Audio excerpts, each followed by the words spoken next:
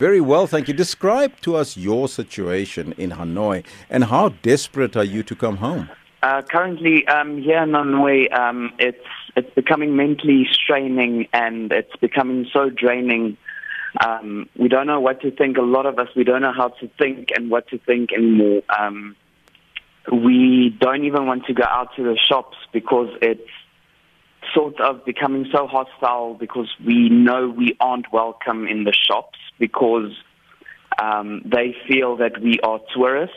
And about a month ago, Vietnam actually had the disease half under control, and then there were tourists that came in and the virus started spreading again. So I can understand where they are coming from, but it's not fun anymore. Mm-hmm. Yes, I'm very desperate to come back home. I'll do anything to get back home because this is not great anymore. Now, what is the situation? Why can't you return home on your own? Currently, there are no flights going out from Vietnam. That's the first problem. The second problem is even if there were any flights, nobody has money. We haven't received salaries because basically it's no work, no pay. So that is very bad. How many South Africans do you know that are trying to get back home?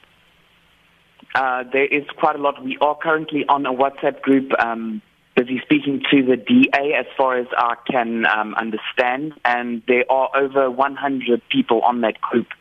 And all of them have got basically the same stories. All of us have got the same stories. We are stranded, and we just want to get back with our families, with people that we know, with familiar faces.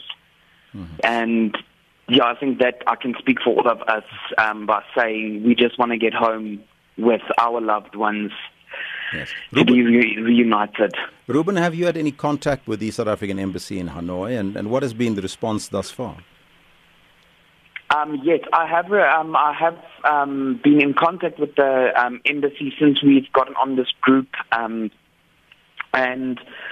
they are trying their best, as far as I can understand, to try and help us to get back. But as far as I know, that there needs to be put in place before we can get back home, because at the moment there's no taxis running here. There's no Uber or Grab. Grab is like the Vietnamese Uber.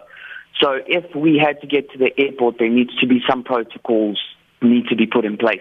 Mm-hmm, mm-hmm. And so there is discussions between yourselves and the embassy, and is there a possibility that they are listening to your call?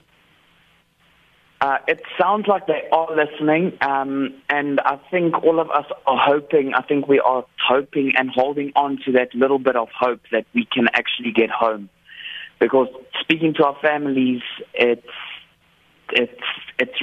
draining. It's draining. So you haven't been paid for a number of months. So if you return to South Africa, will you go back to Vietnam once the pandemic is over? I would. Vietnam it's an amazing country. It's amazing. The people are very friendly and very welcoming. But I think for now, all of us just need to get back home. Mm-hmm. What is your message to other South Africans in Asian countries which are also stuck right now? I think we all just need to try and stay sane and just try and keep on holding on to that little bit of positivity that we can possibly get back. That is all that we can do, because there's nothing else that we can do.